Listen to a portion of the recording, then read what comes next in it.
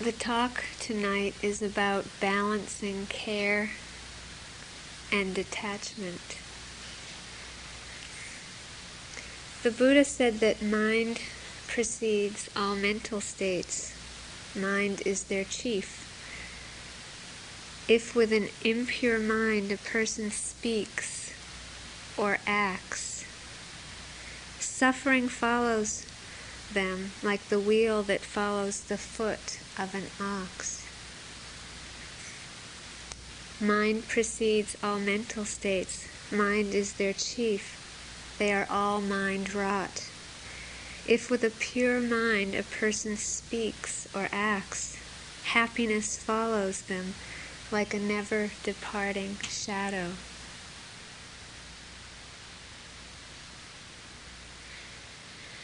He's saying that our happiness and our suffering are all mind-wrought. They are originating in ourselves. All of us beings in this universe want to be happy. The Buddha's teachings are concerned with relieving suffering at the deepest level.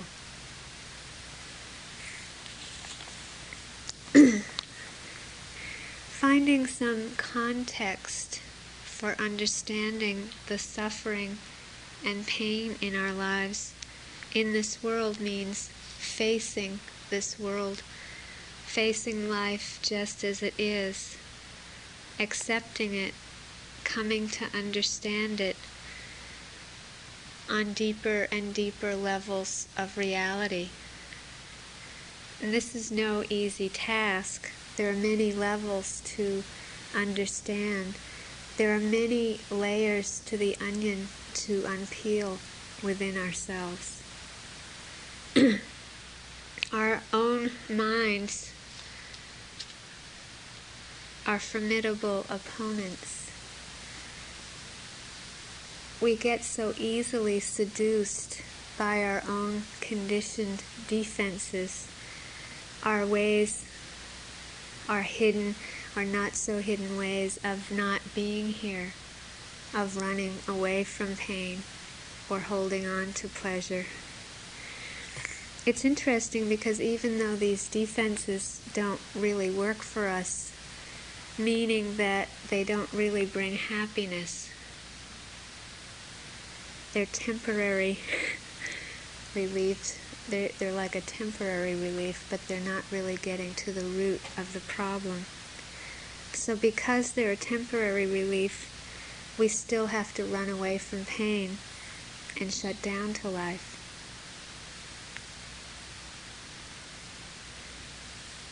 Most human beings choose to flow downstream, not doing the work that they need to do on themselves to save themselves.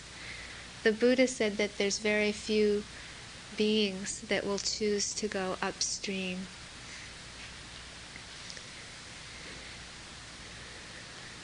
When the Buddha had his moments under the Bodhi tree and became what is said to be fully enlightened, he put his hand on our dear planet Earth as a witness to his awakening, his full awakening, his complete understanding. He didn't want to teach. He felt there were few people who could understand what he came to understand about suffering and ending suffering. He looked deeply into the world and he saw the profundity and the awesomeness of the suffering in this world.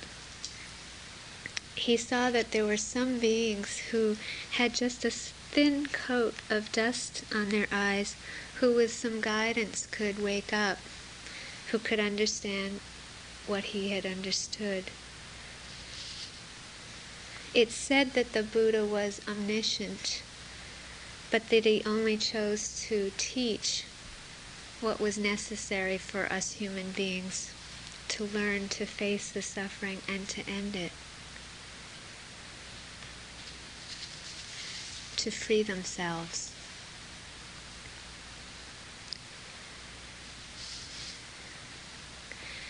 coming to terms with the suffering of this world, opening to it, understanding it, and then responding takes a great balance of opening the heart and detachment.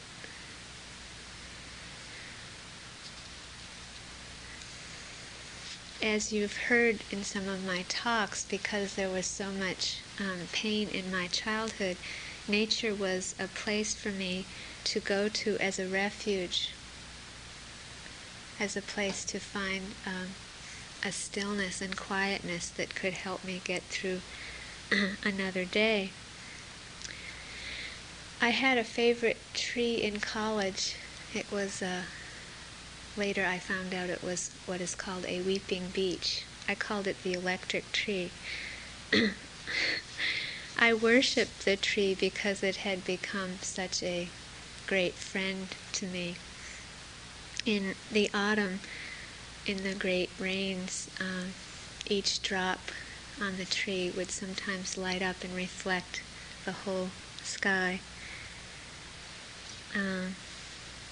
In the summer, its leaves would create shade that I would lie under, and in the winter, the branches would be covered by snow, and I used to hide in this place a lot.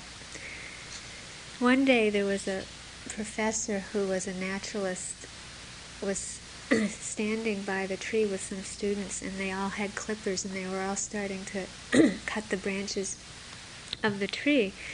And I got so upset, I ran over and I yelled at the professor, and I said, "What are you doing to this tree? Stop it." And in those few moments after I said that to him, he caught me. He was my first guru.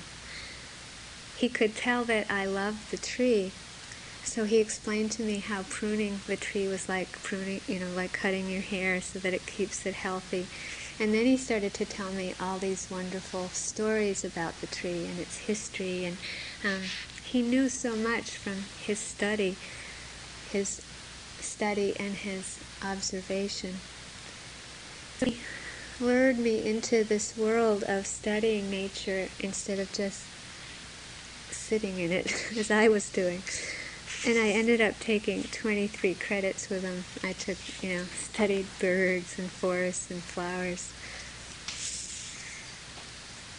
He had developed in his particular world a balance between this care and love of nature and the scientific study of nature.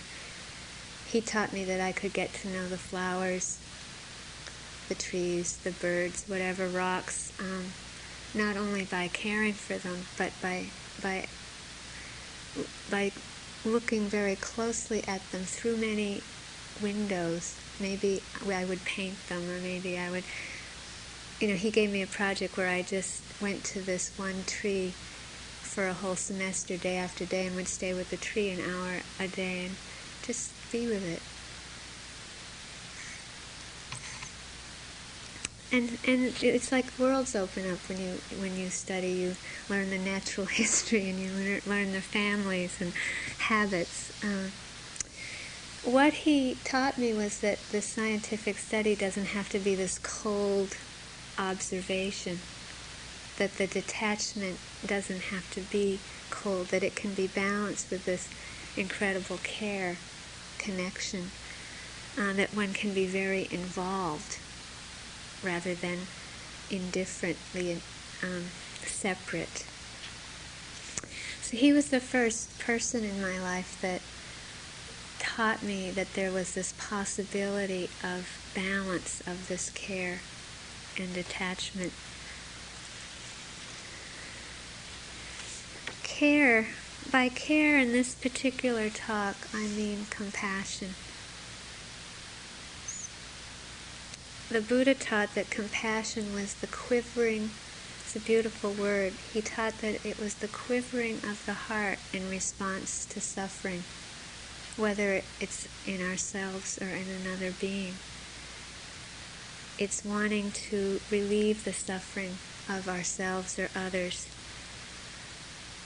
I'm not sure if Steve mentioned it today in the Karuna meditation, but the near enemy of compassion is called pity. because it's a near enemy in that it will look like compassion, but it's actually feeling separate from the pain. It's an aversion to the suffering. It's not an openness of heart to the suffering. It's the aversion to the unpleasantness of the pain. The far enemy of compassion is called cruelty, because it's not possible to feel compassion and cruelty at the same time.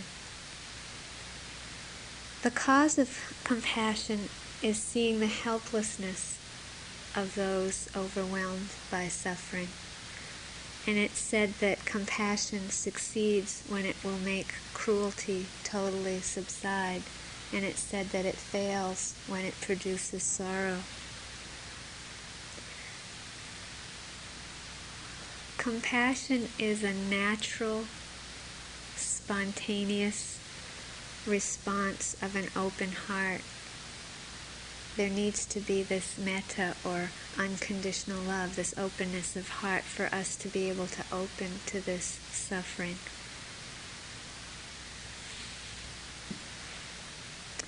And as I've said already, this openness of heart, this care, needs to be balanced with detachment and wisdom.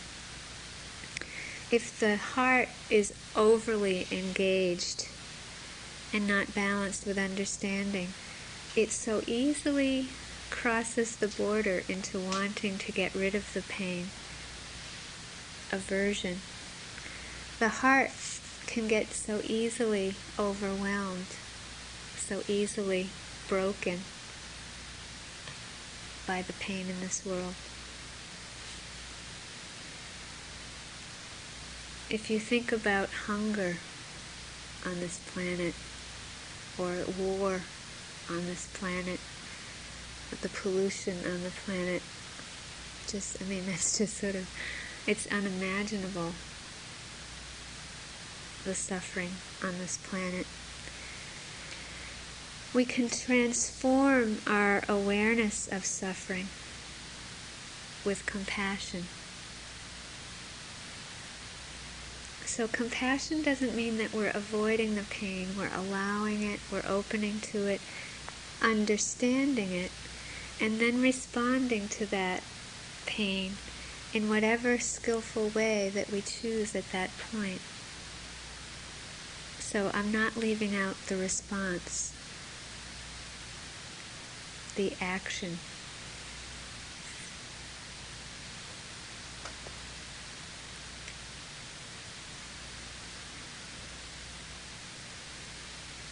When I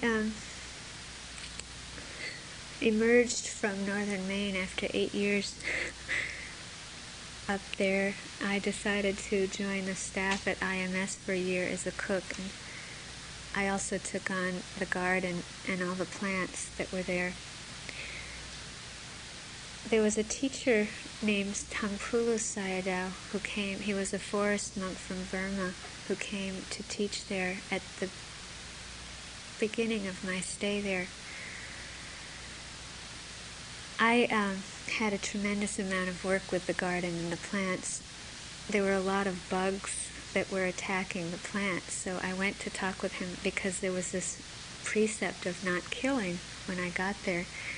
So he told me to do everything I could do to save the plants, but that I wasn't to kill the bugs.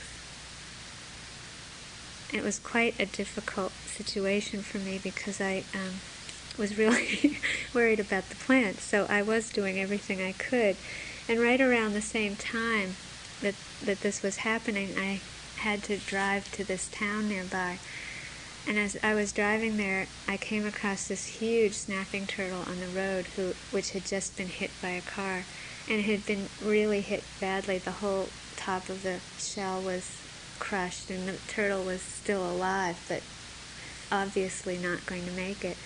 So here was this precept again, not killing, and it was sort of the first time I was up against trying to work with it so completely. So I pulled off the side of the road, and I, gathered up the turtle, and I brought it under a pine tree, and I felt like I was really torn between wanting to just put it, so-called, out of its misery and try to keep the precept. So I decided to follow Tangpulu Sayadaw's advice, and I just sat with the turtle until it died. But I didn't leave the turtle under the tree. Every time I would sit, that image would come up with me, and I was really torn between the different feelings and emotions I was having. And then I had a chance to do a longer retreat, and the turtle came up again. And I realized that the same feelings I had about the turtle, I had had about my mother when I watched her get cancer and slowly die. And I hadn't realized that during the time of watching my mother dying that I had had a tremendous amount of aversion to the pain. It's like as a child I just couldn't accept that there could be that much pain possible for another human being, especially someone I didn't want to die. I think that we all have very difficult lessons in life to learn what compassion really is, to learn the difference between aversion to pain, not wanting to get rid of the pain, and actually opening to it and responding from that opening rather than the aversion. It's like I think that we get many teachings about this on many different levels. So when we can open to the pain and not want to get rid of the pain, we can let this come and go and develop understanding.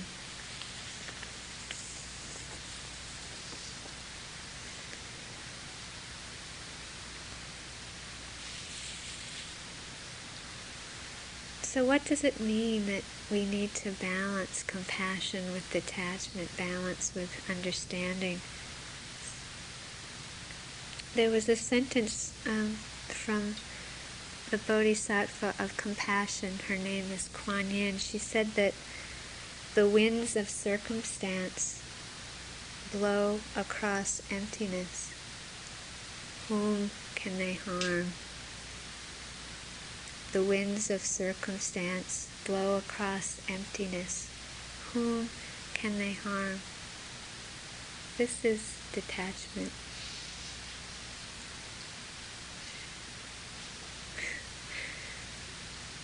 And it's very hard to have this understanding when there's, a very difficult time. It's the understanding that there's no one behind the suffering, that if there's sadness, there's just sadness. If there's aversion, there's just aversion.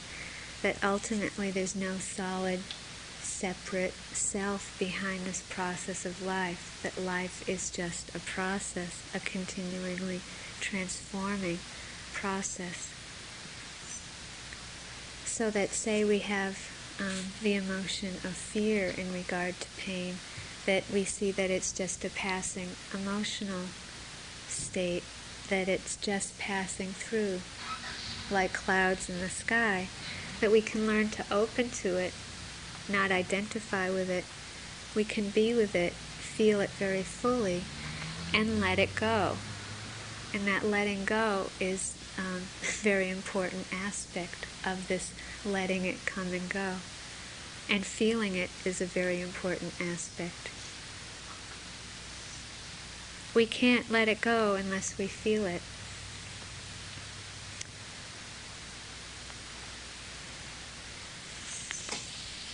It's the same process in regard to our own physical and emotional pain, or working with others' physical or emotional pain. Say a person has difficulty working with anger. We don't try to get rid of the anger. Anger is a very unpleasant, painful emotion. We can accept that anger arises merely because it has arisen. Now, you can't control it. It'll happen really quick. Say one isn't mindful of something unpleasant, say a very strong physical pain.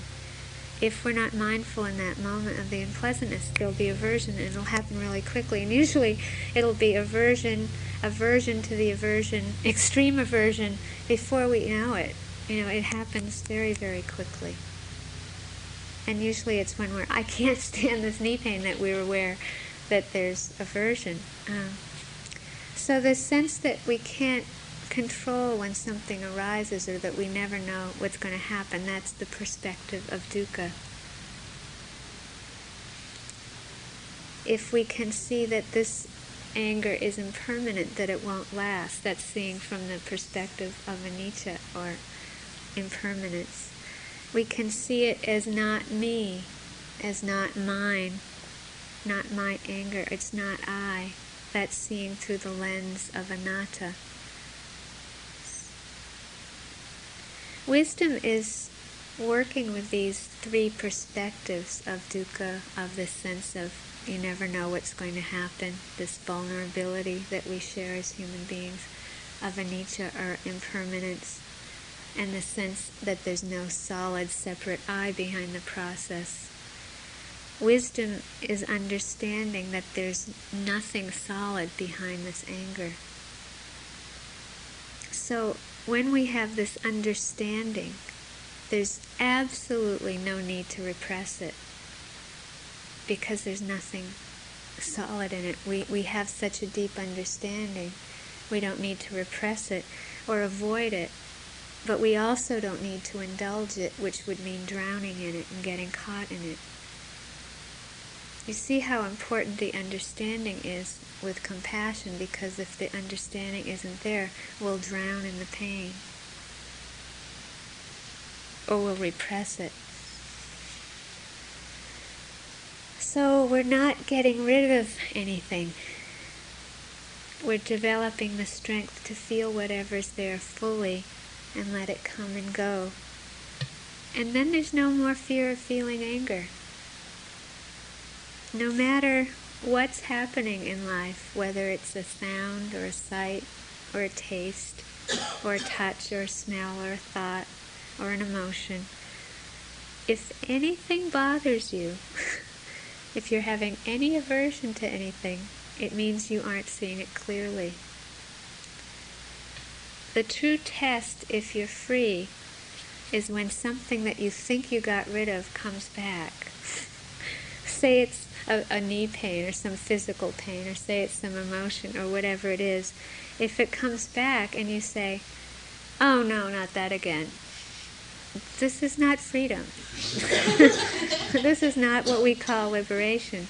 That's called aversion. But if you go, oh, it's just anger, my good friend anger, I know how to work with you, or I'm going to try to work with you one more time, whatever it is, there's that freedom, there's that understanding that it's workable, that it's something that will come and go.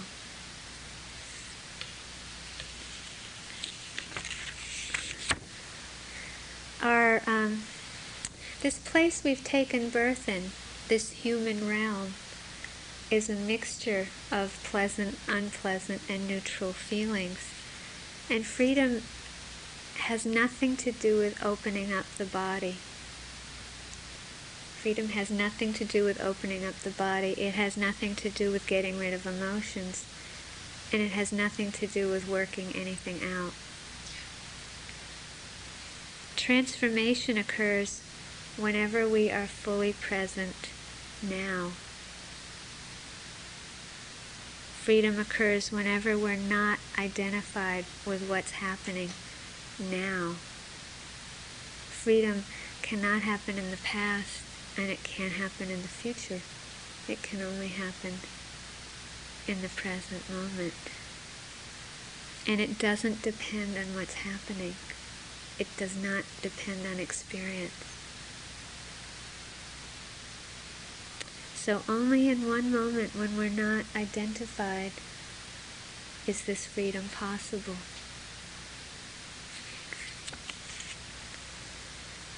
This is great news.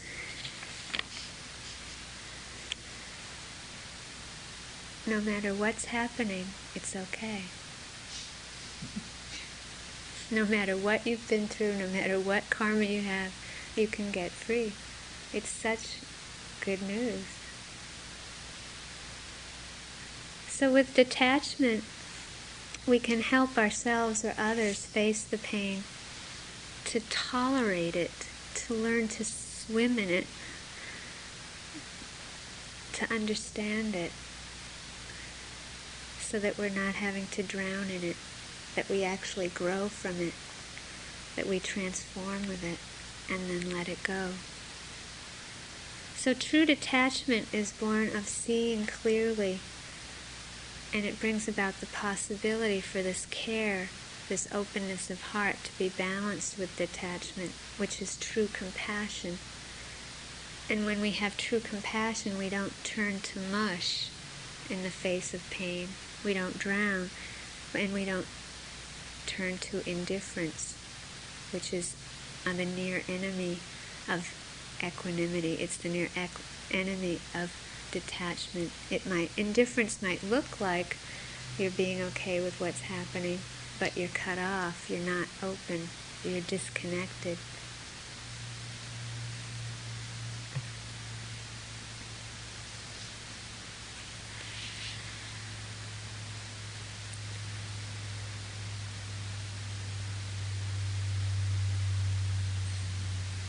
I had the opportunity some years ago to work with 3 men who had been in a mental hospital for 20 years. It was a program where the staff that I was in, we were supposed to help these 3 guys leave the hospital and adjust to our culture. I wasn't very adjusted to the culture at the time, so it seemed like kind of a ludicrous situation to be in. But here I was in this situation. So I had done some sitting up to this point, which was lucky for me, unlucky for the rest of the staff. What was quite interesting, that after a year there was 100% burnout.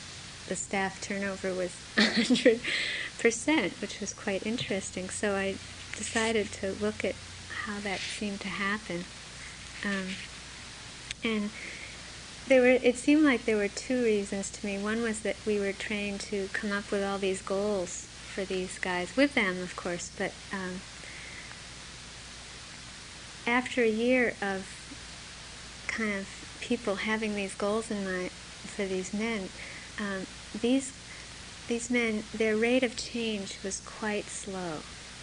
You might call it near apathy. You might call it pretty close to 100% apathy. So the more a person had in their mind that there was going to be this result of change from all this energy they were putting in, the more depressing the job got. And I felt really grateful for having done quite a bit of vipassana up to this point, so I felt like I could be there in the moment without needing results. And I think that that's what's really freeing, actually, for people. What's really healing is to not, in this situation, have much of an agenda, if any. And it was amazing. There was this one man who, one of his goals was to go jogging every day. And so every morning he'd come downstairs and say, I'm going to go jogging, and he'd get dressed up in a sweatsuit. And, you could see the staff who were having him as their, person to work with would get all excited because here this guy was going to go out jogging, and he never went out jogging. After a year, he'd get his thing on, and then he'd sit down in front of the TV and have a cigarette. It was like, it was fantastic.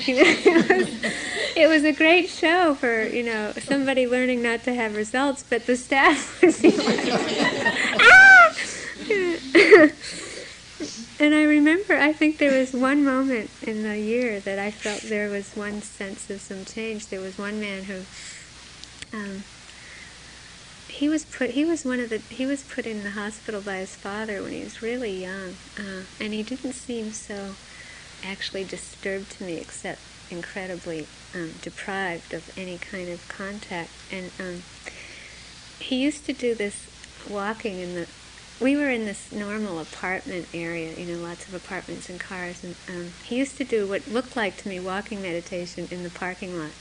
And one of the goals of the program was to get him to stop doing this strange walking in the parking lot, because it really it upset the neighbors. And I was on the night shift, which was great because I didn't have to get so involved in the goals.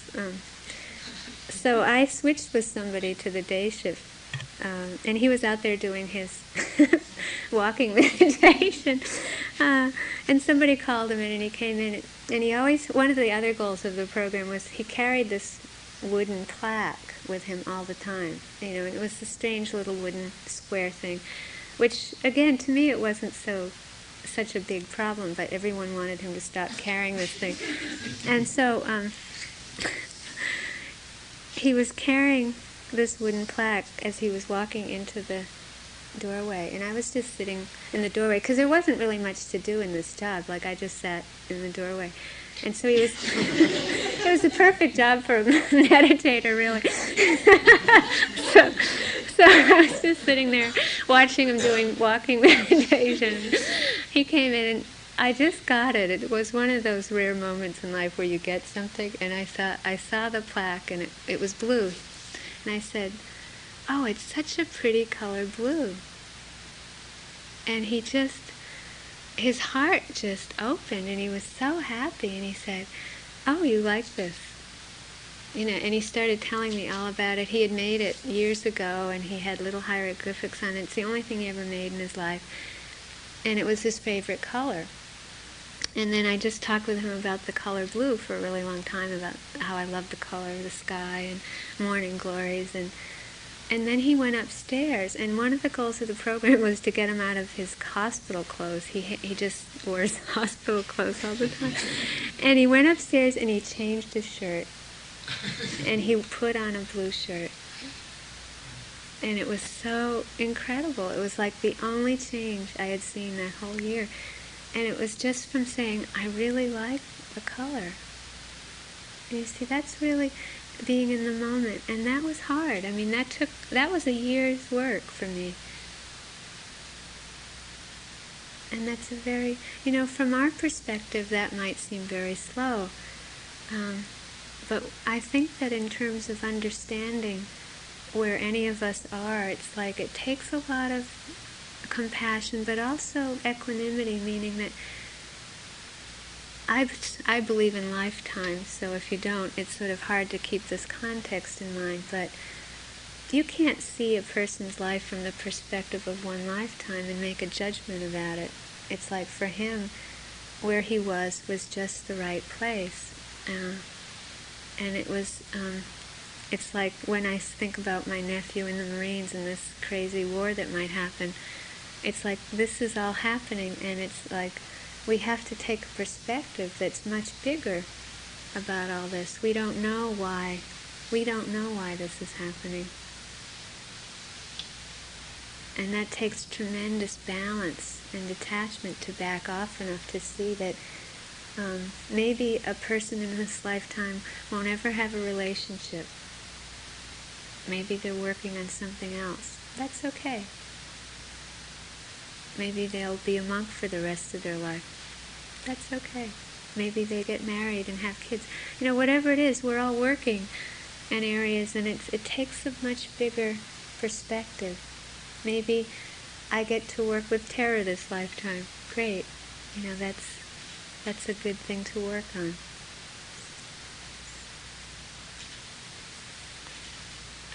So part of this balance is learning to let go and let us all beings live out their karma.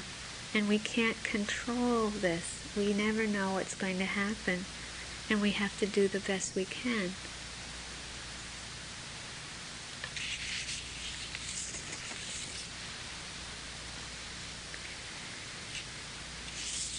Actually, one act of care in one moment is a lot. When it's genuine, it can be very powerful. It's like we don't have to save the world. And it's okay when we're not compassionate. Some people really get upset if they're feeling uncompassionate.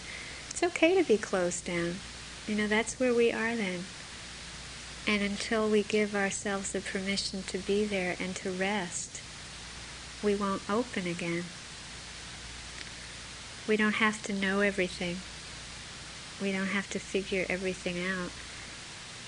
It's just that in one moment of genuine care and mindfulness, a lot happens.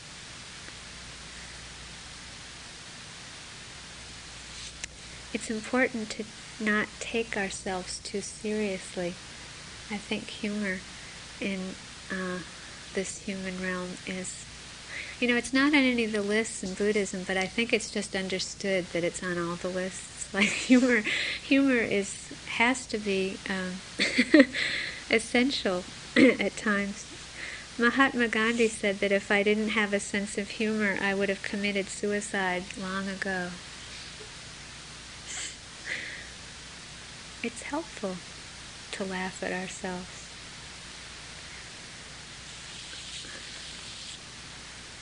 The last time I gave this quote, nobody laughed, which was, I got over it, but if one of you could just chuckle at everything. This is about not taking ourselves too seriously. Okay, you ready for this one? If nobody chuckles, I'm going to drop it. I'm not going to use it again. Okay. It's probably not that funny.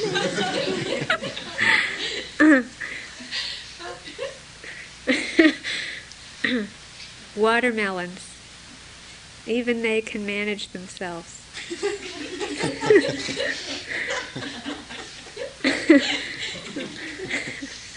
I don't know, I just keep having this image of a watermelon in the field. Watermelons, even they can manage themselves. I mean, if watermelons can manage themselves, why can't we?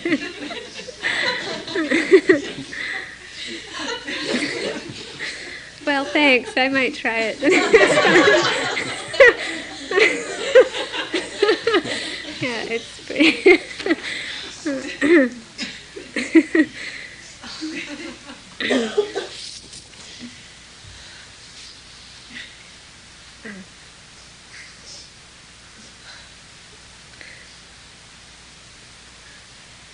Detachment is born out of equanimity. Equanimity is being okay with whatever's happening. Equanimity is very, very sweet. It's one of the sweetest things that we can experience as human beings. It's this deep balance of mind. The mind is unshakable. It's the opposite of the reacting mind. It's the opposite of reacting with attachment to pleasure or reacting with aversion to unpleasantness. The Buddha taught that it's possible for us to be free from greed, from attachment, from aversion or ill will, and delusion or ignorance. This doesn't mean that we're free in the human realm from unpleasant and pleasant and neutral. It means that we're free from reacting.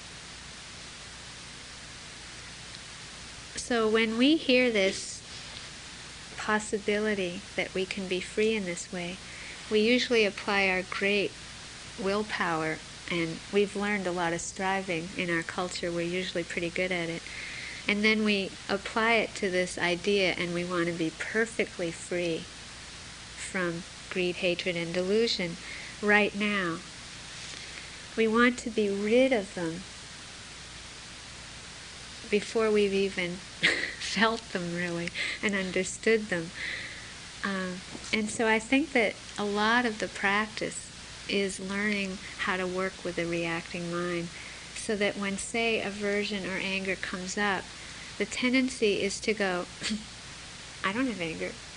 That's not, I'm over that. Or, I'm going to get free of this, so I shouldn't be feeling it somehow. Or say we have this incredible wanting coming up. This is what we're uncovering on a retreat. We're uncovering the 2-year-old mind. What we've done so well as learning to function as adults is to cover all that up. But when we come on retreat, we're uncovering these very deep roots that are very visible in children. When you're around a 2-year-old, it's either I want, I want, I want, I want, I want, I want, or no, no, no, no, no. It's like really clear.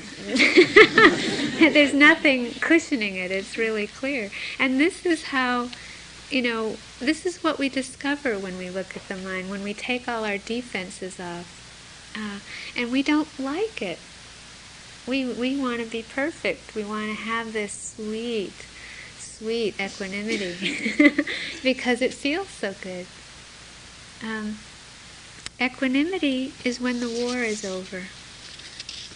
The mind of a fully enlightened being is said to be to have 6-limbed equanimity. This is equanimity with hearing, seeing, tasting, touching, smelling, thinking.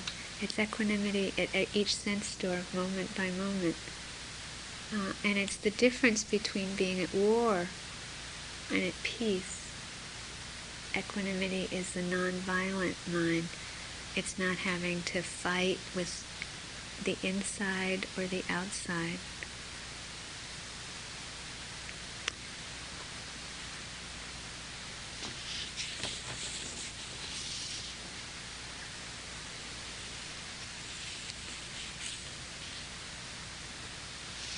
Stephen or I will talk a lot more about equanimity in the next few days. We're at the place in the retreat that you've opened a lot, and then equanimity is needing to ripen now. That's what you'll be working with these last days, is seeing. You'll see the reacting mind very clearly, and sometimes it'll feel like I'm getting worse. But it isn't. It means that you're actually doing really well. You can also, Stephen mentioned the other night, yogi mind. Yogi mind is this intensity of seeing this 2-year-old mind. During the 3-month course at IMS, after about a month, because people are so in for a month, they tend to lose any sense of connection with their outer life, and IMS becomes their home, just like this has become your home, but in a much bigger scale on a 3-month course. You can imagine if you're in for a month. And then because of that, the slightest territorial stuff really becomes war. Here it's been sort of, you can see it. People, have their territorial stuff here and there and all over the place. It's happening. But you can imagine if we were a month going, it would get much more critical. And I use this example a lot, like at IMS, it was a novitiate for young adolescent boys entering the priesthood, and there was a bowling alley built in the basement, and it was dismantled. But people do walking meditation in this bowling area, and there's this light bulb down there that has never been covered, so it's this bare light bulb. So some people absolutely hate this light bulb, the light, and there's a night light, so some people don't want the light bulb on, and other people want the light bulb on. So usually about a month in, there's this war going on where people are turning off and on the light. It's like whoever gets down there first gets the first dibs, and then somebody comes down, and it really becomes, the biggest thing in the world. And then after a while, the maintenance department starts having to replace the light bulb every day.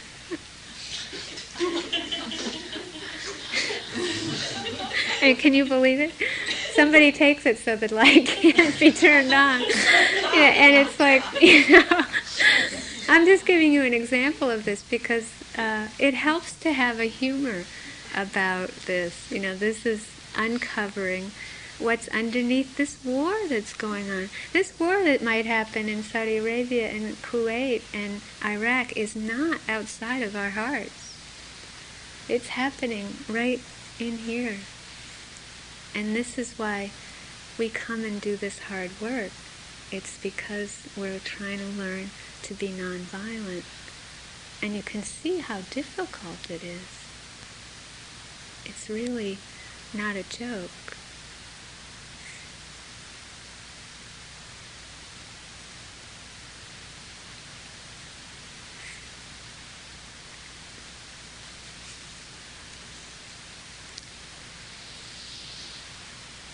This professor I had in college was one of the first environmentalists in this country, and I consider him one of my greatest teachers.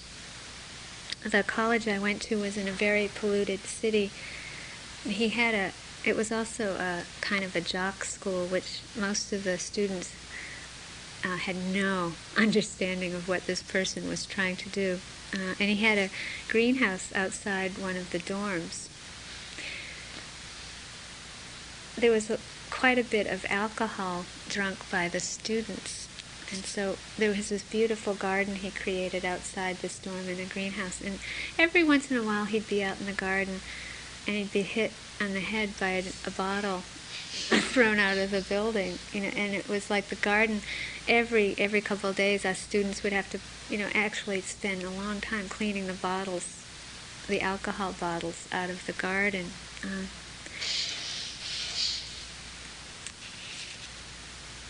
When the Vietnam War protests were at their extreme at the college, and the Black Panthers were at the college, and all the violence started, a lot of professors either started quitting or getting fired if they took a stand against the war or with the black students.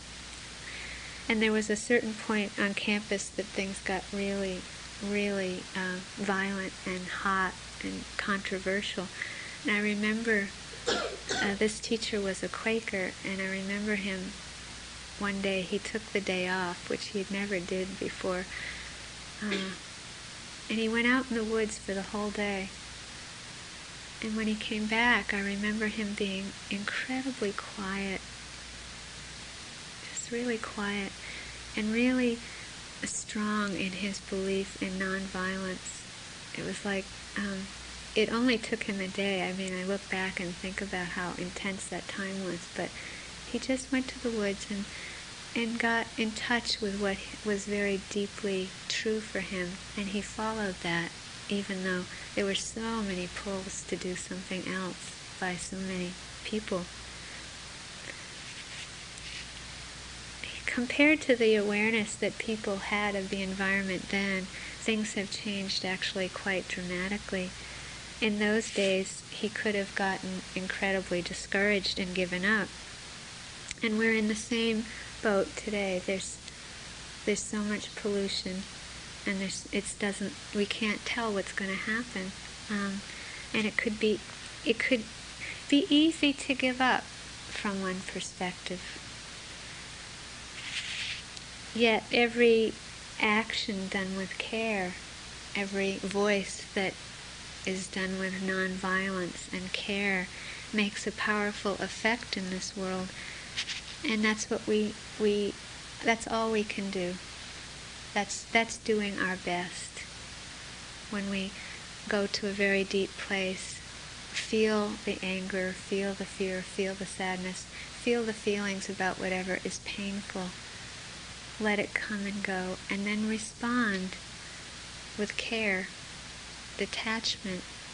This has more power in the world than we can ever imagine.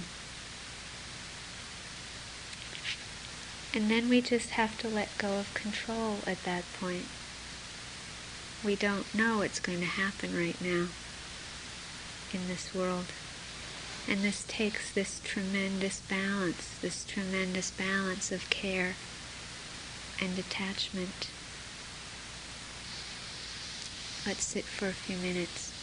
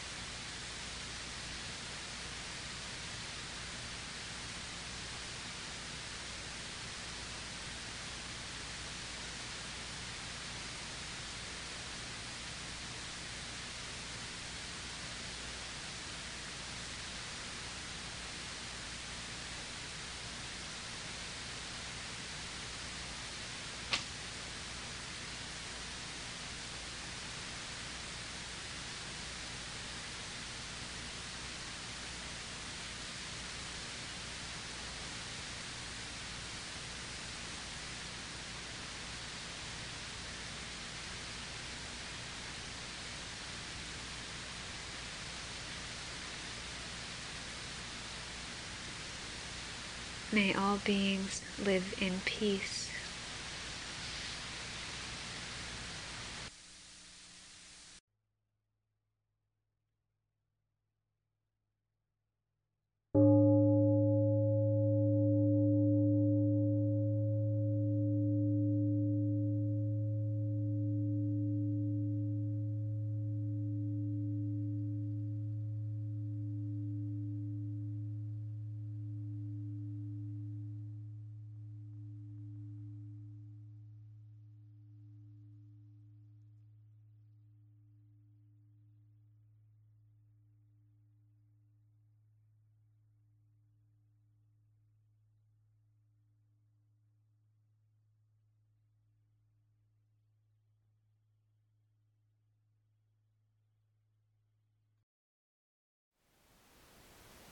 Thank you for listening.